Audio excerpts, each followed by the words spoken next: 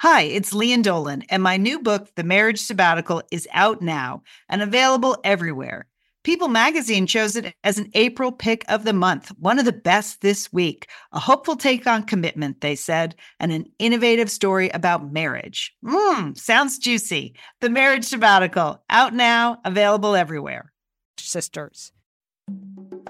Hi, this is Julie. This is Liz. This is Sheila. This is Monica. This is Leanne. We are the Satellite Sisters. You are listening to Satellite Sisters to Go. You are listening to Satellite Sisters. It's the last day of March 31st, Tuesday, March 31st. I'm Leanne Dolan here in Pasadena, California. This time I'm joined by my sister Julie in Dallas, Texas. Julie, you're back at home. Does it feel good to be, Leanne. back in the Lone Star State? Yeah, Leanne, you weren't sure what to call it. I couldn't recall for just a second what Texas's nickname was. Yes, Leanne, I'm happy to be here. Happy to be home. I enjoyed my assignment in Brooklyn. I feel my work was done. I felt like Josephine is properly launched, and things are good, Leanne. Excellent. Well, I know we have more baby news on the way. You have a whole baby pod. So Yes. If you're tracking the latest in baby news, stay tuned. You're going to want to stay tuned for that. We're also going to talk about a New York Times op-ed piece that someone posted on our Facebook page about colleges creating safe spaces for students to discuss or not discuss controversial ideas. We're going to talk about that. I have exciting dog news that I'm going to share. Really, Leanne? Yep. Exciting dog news. And then, Julie, you have from More Magazine, 15 Habits of Rich People. And so Yes. I'm psyched to hear that. Leanne, all we have to do is mimic these habits, and money is going to start rolling in. Is the first one make a lot of money? Is that the first one? And then we are gearing up for Sister Sassenach. We'll be coming back next week, our recap of the Outlander TV series, and we're going to talk a little bit about that. But first, we're the Satellite Sisters. If you're new to the show, I encourage you to go to satellitesisters.com, and you can read all about us. We have a brand new website. It's very easy to read our bios. You can listen to tons of shows there. You can scroll through old blog posts. I mean, if you really have nothing better to do, you can scroll through old blog posts. But there's just a lot of information there, and we welcome you to the Satellite Sisterhood. You can find us on Facebook, of course. We have a Facebook page, an official page, and then we have a group that you can ask to join where everyone in the Satellite Sisterhood likes to mix it up a little bit. Postings all week. It's a lot of fun to be over there. But we have a special other thing you can do. You can contribute to our new book. You're the Best, A Celebration of Friendship, is coming out in September from Prospect Park Books. It's a book that celebrates female friendships and their importance in our life. It's touching, it's funny, and I can say that because I've just finished editing all the pieces. Leanne's in charge of the book, and so you know it's good. I mean, she's an award-winning, best-selling author. So we feel like all the rest of the Satellite Sisters felt like the book material is in good hands with Leanne in charge. Well, it has been so fun to read through everyone's essays and different kinds of writings. We have a lot happening. We have reached into the next generation of Satellite Sisters. So our nieces on the Dolan side are all contributing to the book from 15 to 32. It's fantastic to read their voices and what they have to say and what their friends mean to them. So it's been really fun. But we have a couple more pieces to finish before we send everything to the publisher. And that is where we need your help, Satellite Sisterhood. So last week you did a fantastic job. I asked you for the name of your group of girlfriends, and you sent in a bunch of names. And you know what? Hilarious, Leanne. It's hilarious, and it's so fun to see them all together, isn't it, Julie? Just everyone has a name for their group of friends, and we knew it, and we wanted to hear it. And some are, some are wacky, some are funny, some are simple, but they reveal simple truths about the group. So loved it. So check, you did that assignment. This week, I was going to roll out just one assignment, but I have to roll out two because of time. I have two assignments for you would-be writers out there. If you would like to contribute to YTB, You're the Best, you can go to satellitesisters.com. All right, the first I previewed on Sunday. Here's what I need you to do. I need you to think of 3 words to describe your best friend or a particular friend, and just write those 3 words down. All right, 3 words. That's it. We're looking for adjectives, whatever, or Well, adjectives probably would be best. I mean, nouns, not as descriptive, but 3 words. I'm going to leave that up to you. And then the second assignment is this is fun. This is based on one of Sheila's essays, and I won't give it away. But I want you to think of a fictional character, either from a book, television, movies, or a celebrity that you think you actually could be best friends with. Okay, so that's a good assignment, Leanne. If you, is it Amy Poehler's character from Parks and Recreation? Could you be her best friend? Yes. Is it Mary Tyler Moore? Fine. Is it Emma? That would be fine too. Whoever you think is it Hester Prynne? Maybe you're that kind of girl. I don't know. So that is your assignment. You have 2 assignments. I'm going to create a special blog post at satellitesisters.com because we do require that you read the legal disclaimer. So that we are able to use your material. So you have to answer on the blog, and you'll have through the end of the week to do it. So you can answer two questions at once. So thank you for your contribution last week. If you are interested in this one, go to satellitesisters.com. And I'll also put a link on the Facebook page, and I'll put a link on Twitter. So you'll be able to find the link all week. It won't be a problem, but that's it. So 3 words to describe your best friend, and then your fictional best friend. Your fictional best friend. But there's no guarantee that you can be in the book. You told us that too, right? Right. I did have to deliver that flow. Those are the rules. Okay. Those are the rules, people. Okay. Leanne is tough.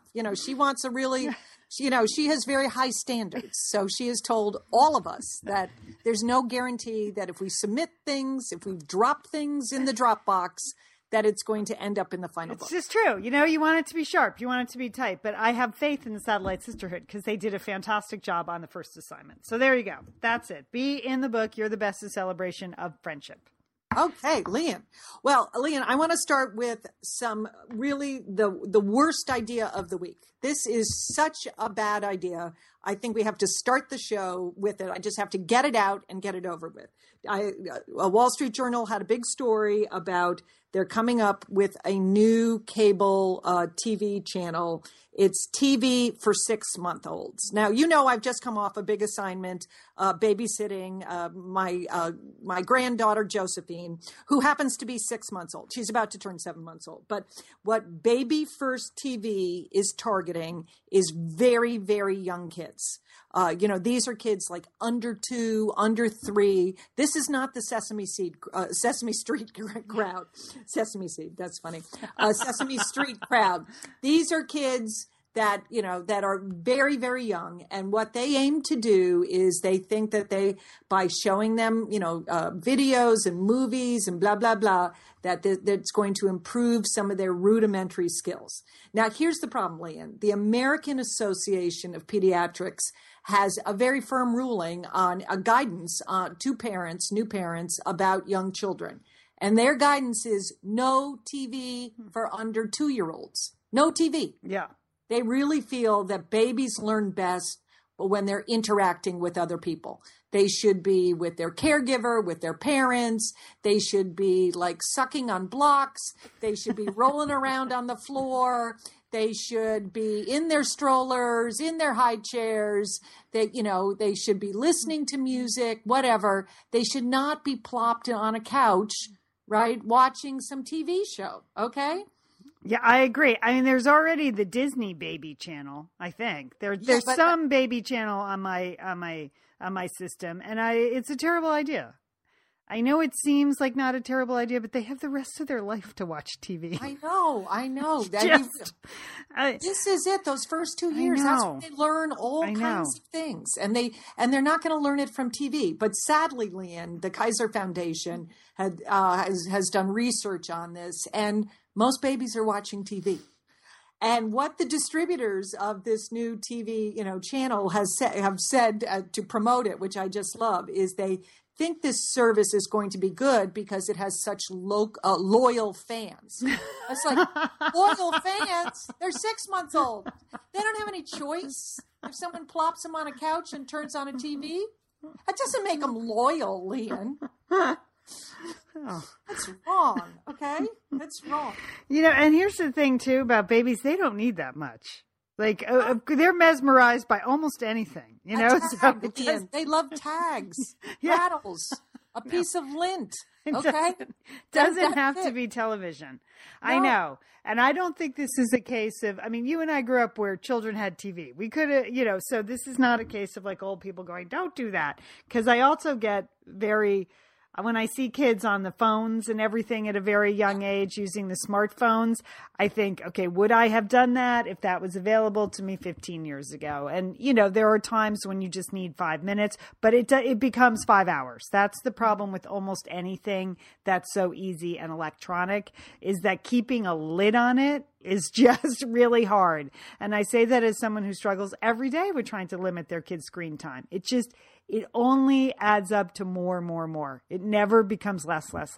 So I don't know why you would rush it. That's what I would say. And this group makes a big deal about that. They have a 500 mother advisory sounding board, but you know what? They're not making the right call here. You know, I mean, maybe they can, you know, pay these women enough to say, oh yeah, baby TV, that's a good idea, but it's really not a good idea. Okay. So this is the worst idea. Okay. Listen to Nana. Listen to Nana. Nana knows. Okay. Now here's my other I have another big issue that I really feel like Satellite Sisters, we are poised to really get involved with this issue. And that has to do with breast milk, Lian. I'm pro, you know, I'm pro breastfeeding. Always have been. Support those women. Breast milk is not only is it, you know, the benefits for a baby, you know, they just keep announcing them that, you know, it does all sorts of wonderful things to protect the baby. But it also, now that they realize that breast milk can help other types of patients as well. It is what many in the pharmaceutical industry are calling, it's the new sort of plasma, you know, that they see that there are other uses for breast milk because it's so high in nutrients and it has so many, you know, it's valuable things. So really? Yes, that there's a lot of new research coming out that breast milk can help in other situations. So right now there is not a national system to donate breast milk. And as you know, Lian, because you did breastfeed your children, I did as well.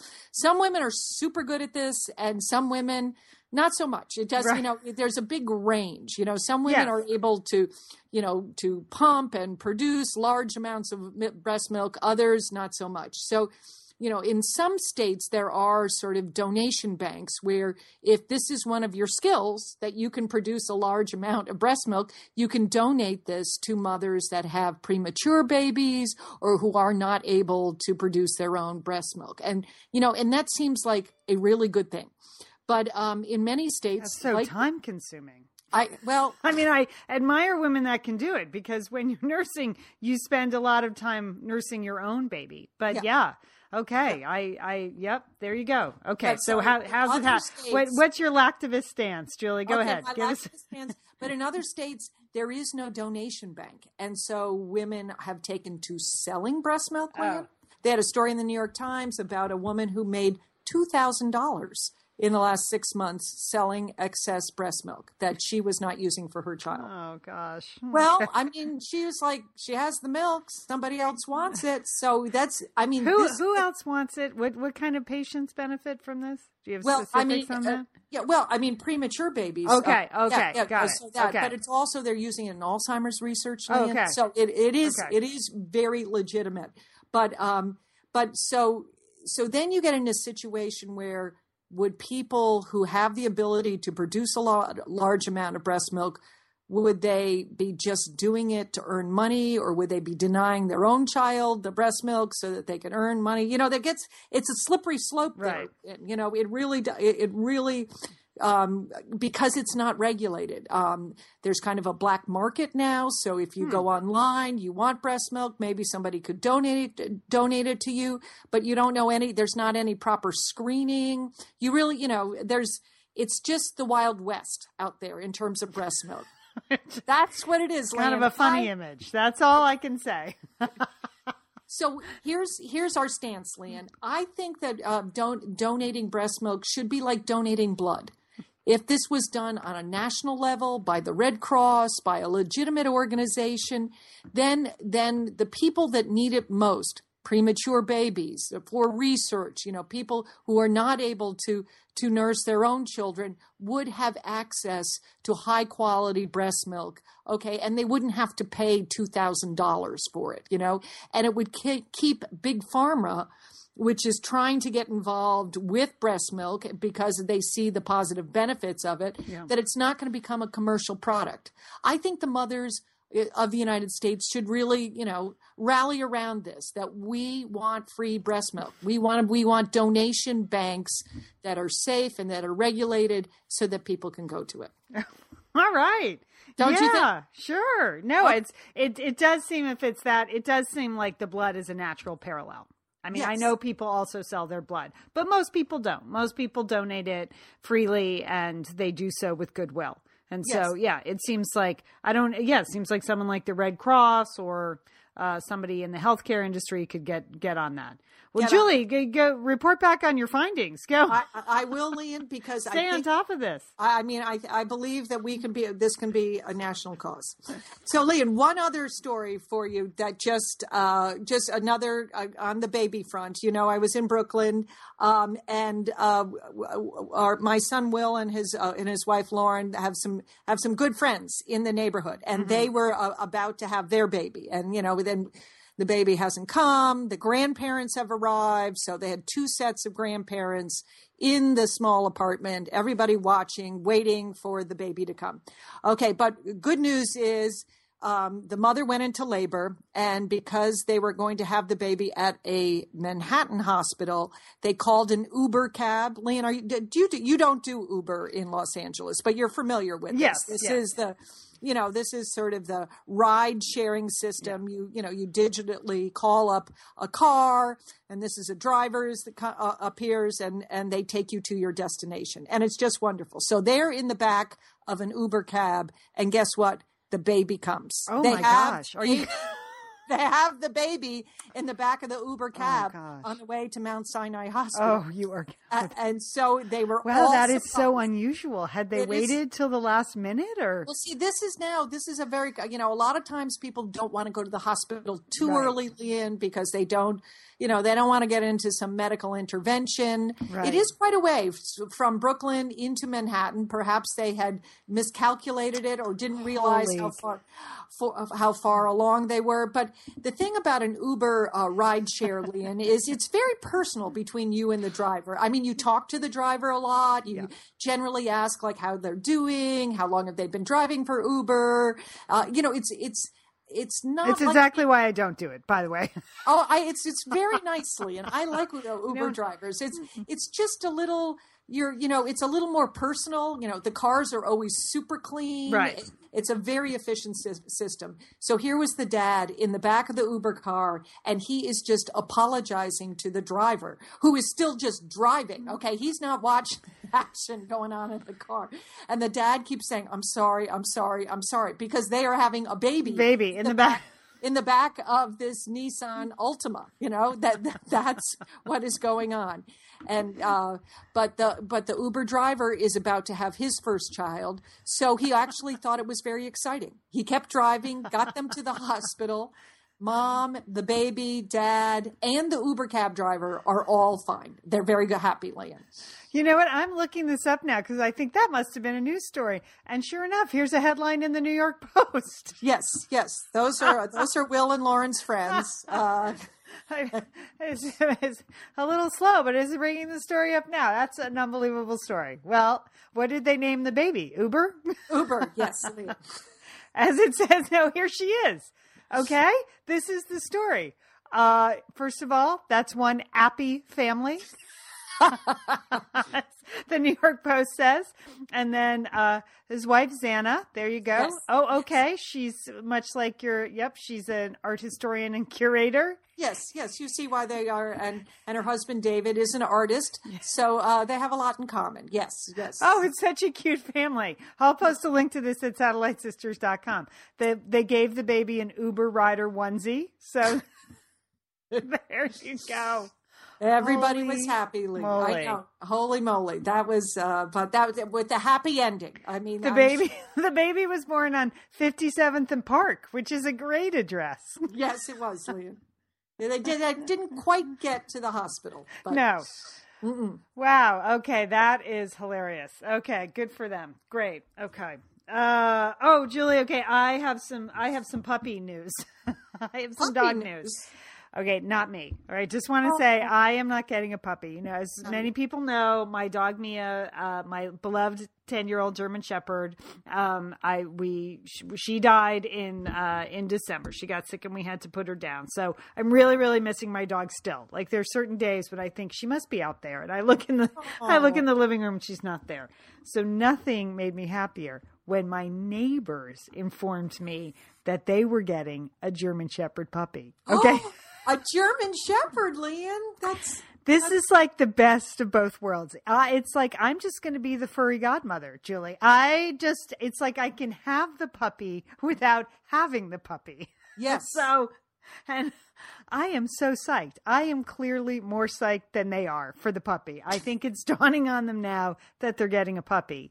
Even though I suggested they get a 2 or 3-year-old Shepherd, they went with the puppy because his family back in central Pennsylvania, they are breeders. They breed beagles, and they knew another breeder that had a litter of German Shepherd puppies, and they specifically wanted a Shepherd for some protection. And so basically, Julie, they're getting an Amish German Shepherd. So he's not going to drive. What does that mean? He doesn't drive or use technology or anything. But so I am excited. He arrives in Los Angeles in a couple of days. Okay. Are you naming this puppy? Are they allowing the puppy's already named Maverick? He's a little boy puppy named Maverick. And we're volunteering our minivan so that they can drive to the airport. Because they said, we don't really need to crate the puppy. You know, we can't fit a crate in our car. I was like, you need to crate the puppy. Yeah, you're going to... So they've never really had a dog. No, right? They've had. Well, he had German. He had Doberman Pinschers growing up, but the wife has never had a dog. But they don't recall. You know, he doesn't. The dad doesn't recall like the puppy stage. Right. So I mean, they're in for it basically, and it's almost like trying to tell a soon-to-be parent like what the first year of parenthood is like or what labor's like. You just really can't. They refuse to believe you, or they think the maternity leave they're going to be getting a lot of rest and catching up on some novels and stuff like that. You can't talk people out of that. So once they decided to go with the puppy, I just had to go, great, yeah, a puppy. So I am super excited. I have gotten out Kyra Sundance. She's the satellite sister who listens to the show all the time. But she's also a very well-known dog trainer, and she trains dogs for movies, and she is an international best-selling author. So I have a copy of her book, 101 Dog Tricks, the kids edition, and I think I can handle that. I think I'm going to be teaching Maverick, hide your head under a cushion. That looks like a cute trick. Balance on a brick. I think Maverick's going to be very smart. So are you really announcing a new career, Leanne? You're going into the German Shepherd dog training line of work? I have just volunteered to walk him occasionally. Oh, well, I don't want to be a regular. I don't want to be like a paid dog walker, but they're going to be at work. I miss my dog. I miss walking my dog. It's a natural for me to just walk Maverick, and then I thought the dog's going to be home alone. Yeah. Oh, the puppy. Oh, yeah, puppy. Oh, yeah. No, I know. I mean, they're gonna make some provisions to come home for lunch and stuff while the dog's still little. But Maverick's going to need a friend, a furry godmother, and that's gonna be me. Leanne, that's nice. I'm super psyched. I can't wait to teach him how to do the flying disc and the coordination ladder and the skateboard. I would love to teach him to skateboard while they're at work. Everybody. Wouldn't that be a nice little surprise when they come home? Come here, Mav. Come here. So, Toy Under the Blanket. Kyra, it's a really cute book. So I'll put a link to the book on the website too, in case you have a new puppy or somebody in the family wants to teach the dog some cute tricks. She does a great job. And it's lots of pictures and things you can make for your dog, activities, games, and crafts. But anyway, Maverick is arriving this week. Super psyched. So okay. Absolutely. There you go. And that's good. I think that's a good step for you. It is a good step. It is a good step. And, yeah. And that, you will be a good neighbor and a good furry godmother. Yes, No I will doubt. be. Yes, I will be. Yeah. Yeah. Okay, a couple weeks ago on the Facebook page, somebody posted, let me bring that up. Joan posted an op-ed from the New York Times, and it was entitled, "In College and Hiding from Scary Ideas. Universities, rather than being forums for free expression, are encouraging, quote, safe spaces to protect delicate sensibilities." And it was written by Judith Shulevitz. She was a college professor and is now a writer. But Joan said, she would love to hear our perspective on this. Julie, she's an administrator at a non-Ivy. She specified non-Ivy League university. Joan, that's fine. We went to non-Ivy League universities.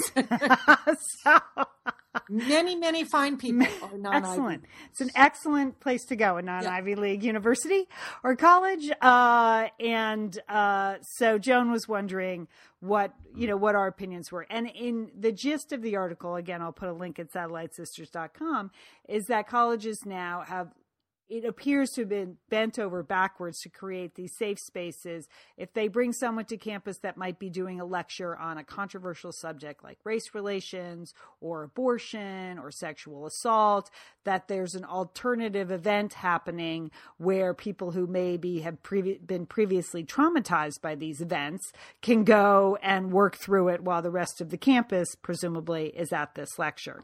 But it extends to, universities far and wide.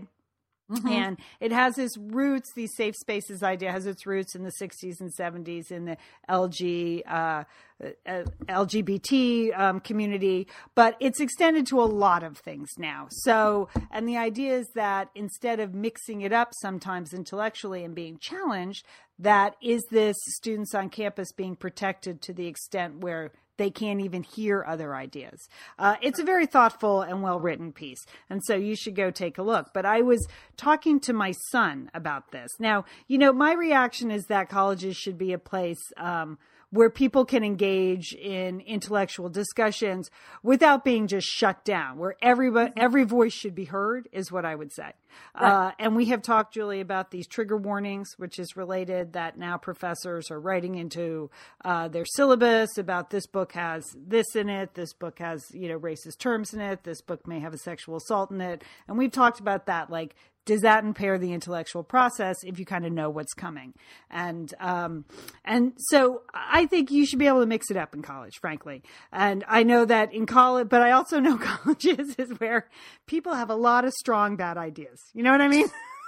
Yes, that they're firmly held. Very strongly about their little slice of the intellectual pie. I mean, we all did things in college that we look back on, we're like, we were such idiots. Or what were we thinking about? Or why did we feel so strongly about that? Or, protest of 3 people protesting, the food source in the cafeteria, things like that. Like, God bless college students for really caring so deeply about tiny things. Mm-hmm. Mm-hmm. So I was talking to my son Colin about this. I started to explain, he's a 17-year-old junior. We're starting to look at schools for him next year. And I started to explain this issue, but he knew all about it because, Julie, his people are the internet. All right. That's where he lives. That's where he mixes it up. He is very engaged in current events, in political debates. He cares a lot about learning stuff about that kind of thing. And so he goes to forums like Reddit. He reads newspapers online. He's in a lot of discussion forums, like where he and his friends started a club at school called Informal Debate, where they pick a topic every week and they debate about it. He likes to mix it up. And in this article in the New York Times, some of the blame was placed on the parents. We have this generation now of helicopter parents and parents trying to protect their kids from any failure, or any heartache, or anything that's hard, or working through anything that doesn't, fit very nicely on a resume. And so I said, Colin, do you think it's my fault? Is it the parents' fault? Like, or have we been too protective? And so that makes kids of your generation not intellectually resilient. Mm-hmm. And he said, no, it's the kid's fault. He said it's all the kids' It's fault. he said, no, in part it's the kids' fault. He said, Mom, you can't believe how people identify themselves in some of these forums. He said, for instance, one guy identified himself that he identifies not with being male or female or even with being human, but he identifies with the planet Pluto. Seriously? Yes. That's yes. And so people said, like, that's crazy. He was like, are you planet racist? I mean, that's the kind of thing. That's what I mean. Like, some of these ideas. Does he boycott astronomy classes? Or I what? guess. I don't know. That's what I mean. He said, I don't really understand it. I don't understand why people don't want to get in there and mix it up. And I thought that was an interesting perspective. But he said he feels like it's kind of seen as, what you're supposed to do. You're supposed to identify with the narrow segment of people. He said, so I see people online that only see everything, and I believe he used this term, through the prism of depression or their eating disorder or their cutters or, their sexual orientation, he said, and that is very limiting. And it's not the kind of college I would like to go to. I'd like to go to a school where I would feel safe to have an alternative point of view or to hear an alternative point of view. So I thought that was kind of interesting. It is interesting from his, to hear, because he's going to be the one in college. Right. He's going to be the one. What does he need to develop intellectually? Does he need alternative points of view, or does he need more of a safe space? And and it's interesting to hear that he would like to mix it up a little. Yeah. And I think colleges are really, walking a fine line, scratching their heads about how to bring intellectual rigor to the college campus, intellectual debate, and yet at the same time manage the sensibilities or the traumatic experiences that some students may have experienced in their lives. And it's hard. But I tend to agree with you, Leanne. I think in the name of free speech and in the name of intellectual discussion, we should kind of err on that side. And as I say this, I'm sort of sensitive to the idea that, other people who have actually, been in very difficult situations or traumatized may not agree with that point of view. That's it. But I think you miss out. You also have to give credit to these 18, 19, 20-year-old kids. I do feel like some of them know what's best. And if there's a subject that's being debated in a class, I feel like they can handle it themselves if it's uncomfortable for them in a deeply personal way. I'm not sure it has to be a campus-wide ban on things because a couple of people can't really personally identify with it. I'm not sure that's the kind of intellectual atmosphere we want to create on a college campus. So well, let me give you an example. I mean, at my alma mater, Smith College, they had invited Christine Lagarde, who is head of the International Monetary Fund, to be the commencement speaker. Okay, an all-women's college dedicated to promoting women's rights, women's issues, advancing women. Okay, so Christine Lagarde, pretty much at the top of her game in her field. But because yes, yeah. I mean there are very few hugely powerful women in the world. Yeah. Yes. Okay, but there was a protest because of the funding practices of the International Monetary Fund. Students and some faculty on campus disagreed with the funding practices and philosophies of the IMF with regards to the third world, and so she was disinvited. That she was not, she decided not to speak at commencement because, and they thought, and Smith agreed that would be a good idea because there might be some protests, and here is a woman who has she probably has a powerful and an important point of view that even if you disagree with it, You should listen to it. Right. I mean, she's not chopped liver, Leanne, right? No. In fact, you are not the only Smith grad. I have two good friends who both went to Smith here, and both of them wrote strong letters saying, how could my alma mater do this? This is one of the most powerful women in the world. And whether or not you agree with her ideas, that doesn't mean she doesn't have a right to speak on campus. And that's when it becomes nuts, I think. Right.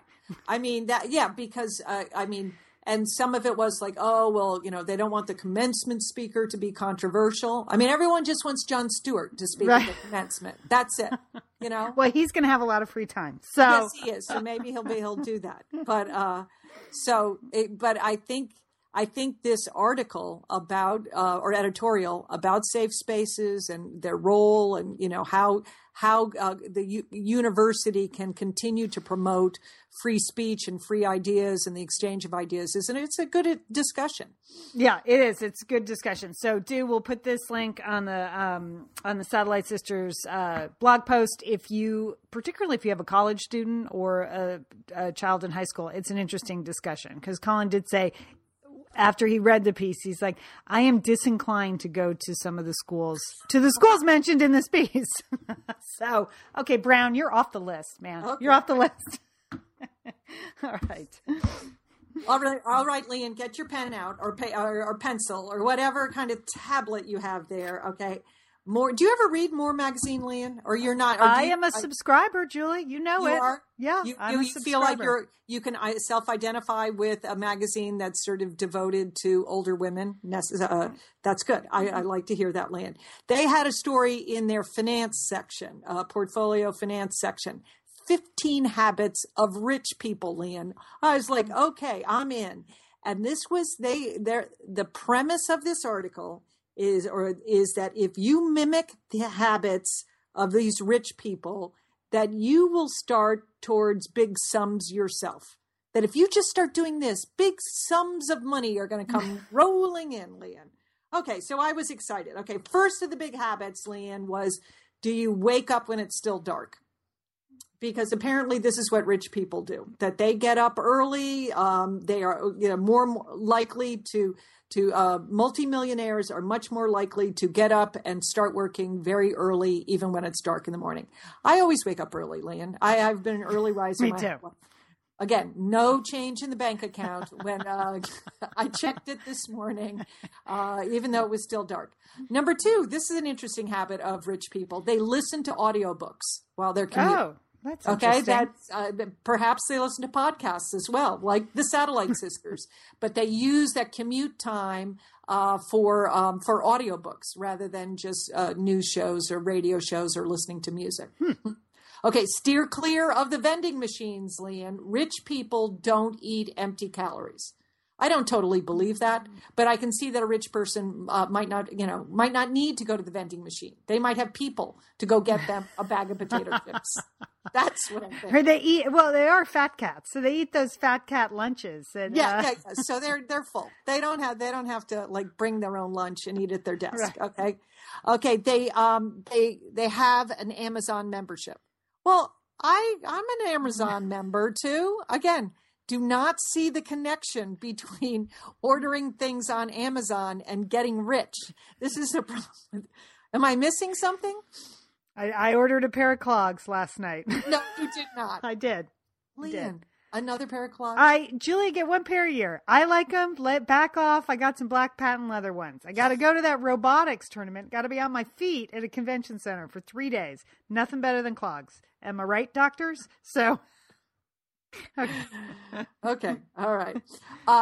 Cleaning out your voicemail. Apparently, rich people respond to their calls in a timely fashion. They do not let their voicemail back up.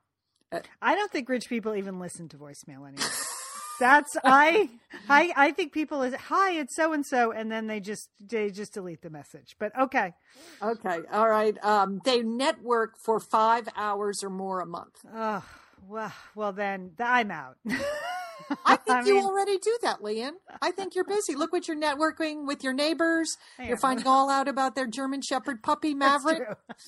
And this is really what you write your books about, is like things around you. So I think of it as eavesdropping, not networking. Like the lovely Pasadena ladies in my Deepwater workout class, they are just chock full of material. I just eavesdrop on their conversation every single day. Okay. So far, none of these suggestions. I do not see the link. I'm a little destroyed. Okay, it says you should become your own boss. Well, we are at Satellite Sisters. Actually, you're my boss, Link. And that has been a money loser. But okay. That's been... No, it's a lot of fun, though. We have a lot of fun. We do have a lot of fun. Focus on the future. Now, I focus on the future. Don't you focus on the future? Again, don't see how that's helping. Don't see how that's helping. Well, I guess if you took the opposite, like if you dwelled on the past, yes, you might get stuck. If you never returned your emails, right, you probably, or your voicemails, you probably wouldn't do as well as at work. You know, if you never networked or talked to anyone or tried to have a conversation about your career, right, not going to be good. The Amazon membership would be a sign that you have money. I don't think it's going to make you rich, but I'm just trying to understand. Okay. Any more? Is that the last one? No, there's more. I mean, I mean, here's one. Let's see, make a lateral move or take a step down. Now, we have all done that. Yes. We've excelled at that. Yep. And that if you do that, it creates other opportunities to earn more, or it may propel you into a different career. Well, I don't see we've had any of that forward motion, Leanne, but we're still putting it out there. So, and it says, don't retire ever. I think that's good advice. So I'm not opposed to any of these habits. Right. I just feel like that this article was misleading, you know, that you could be doing all of these things and not earn a red cent. That's true. Yes. That is true. So it's left me bitter, Leanne. So this is, there you have it. Bitter. But Julie, I want to get you out of the bitterness. Okay. Let's look to the future. And you know what the future holds, Julie. It holds a new season of Outlander, and that starts Saturday night. Now this is the time traveling television show that we so enjoyed last year. I have read the books, big fan for 20 years, thrilled to see it come to the small screen. Julie, total newbie, has no idea didn't know what was happening in season 1, doesn't know what's going to happen in season 2. So really, I didn't want any part of time traveling. So I would say, Leanne, it's a story about Scotland. Don't mention the time travel. Yeah. That really throws people off because I've mentioned it to people like our brother Jim and our sister-in-law Mary, because they were looking for somewhere to go after Downton Abbey, and I suggested, well, we're going to be picking up on the Outlander, and I said the words time travel, and Mary's eyes rolled back. Leanne. Okay. She was out. She wasn't going there. So maybe if you could just say it's set in the Scottish Highlands or something. Good point. Good point. But I don't think we have to be ashamed that we enjoyed time travel, because, Julie, I was rewatching episodes 1 and 2 last night. Stars is running the whole season over the next week. Or if you don't have Stars, but you can find a friend with Stars, you can watch episodes 1 through 8 all day Saturday. You can spend all day Saturday watching the first season to get ready for the debut Saturday night of season 2. So, and I was just reminded how good it is, how beautifully it's shot, how good the acting is, how well it's written, and really how great Jamie looks in that kilt last night. So I am super psyched for season 2, Julie. I am so psyched. So, well, I think I will take your advice, Leanne, and rewatch some of Outlander. Yeah, that'll make you feel better. That'll make you feel better. You know, the other buzz that's going around is, Wolf Hall is a 6 episode miniseries is starting this weekend too. And I was talking to some of my friends about that. My problem with that, Leanne, is I never finished the book. I found the book boring. But my friend said in a very nice tone, she said, well, then maybe the miniseries is made for you, Julie. Like I couldn't read the whole book, but I could handle a TV miniseries. I don't think she meant it that way, but that's sort of how it came out. What do you think? Julie, it's so funny you should say that, because that book is in your guest room in Dallas. And I have tried for the last 3 years, every time I've gone to Dallas, I have picked up that book intending to read it. And I can't get through the first couple chapters. And I like history a ton. So I don't know. It just did not do it for me. But yeah, I know there's a lot of pressure to do Wolf Hall, but I think we're going to stick with Outlander. Okay, Lan. Stay strong. Does have Damian Lewis, Wolf Hall, so that's true. Could be really good, and we love him. And he gets to speak in a British accent in this one, so that will be fantastic. But yeah, I think we're going to stick just for pure viewing pleasure. We're gonna stick with the kilts. We're gonna stick with the Scots. That's what I say. That is what I say. Oh, one other funny note. I love Betsy on the Facebook page. Several people have asked us about how come Uncommon Senses isn't on Audible. And we did an audio version of the book. And Audible didn't exist when the book came out. That's one of the reasons why it's not. And there are several other reasons. It's a different contract and different producers and people buy your audio rights. So it's not automatic that your publisher will also do an audio version of the book. It's two different things. But Betsy keeps saying, Betsy's like, no, I bought it a couple of years ago, but the sisters didn't read it. So it was really traumatizing. I was like, Betsy, that was us. We were just so bad at it that we don't even sound like ourselves. And she's like, interesting. Were there two versions? No, Betsy, just one bad version. I really regret. I've seen that Facebook traffic, Lan, and I was just hoping it would go away. I was not going to comment on it because, all of the sisters have hoped that all audio copies of Uncommon Senses somehow ended up at the bottom of the ocean. No, they're in my closet. That's where they are. I bought out, I think, the last of the Amazon ones. I have 3 cases in my closet that will go down with me. That will be buried with me. Yes, they need to be put in some tomb or something like that, never to be found, Lan.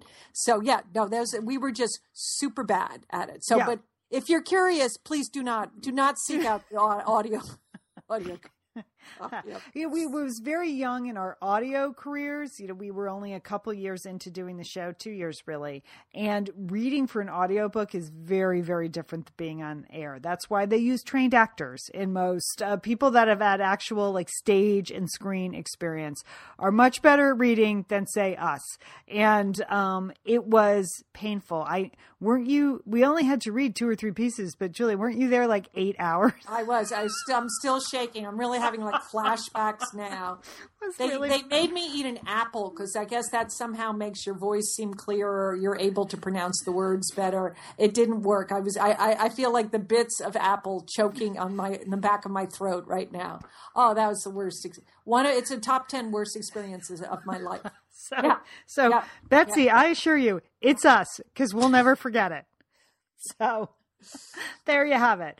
All right. Don't forget to go to satellitesisters.com if you want to contribute to You're the Best, a celebration of friendship. We're looking for 3 words to describe your best friend. And, they can be nouns. I was just thinking that. They could be adventurer, they could be skeptic, or they could be adventurous or skeptical. So just 3 words. Should I specify noun or adjective? No, I'm just going to let people decide. I might say so smart to describe my good friend. Oh, so adverb, adjective is what you're going with? Yes, so smart. Okay. That's see, okay. I just leave it open, Lan.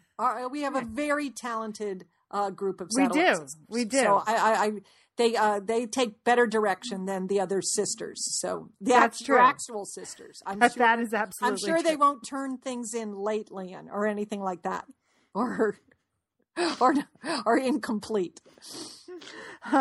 Okay, so we want 3 words to describe your best friend or your great group of friends, and then your fictional friend.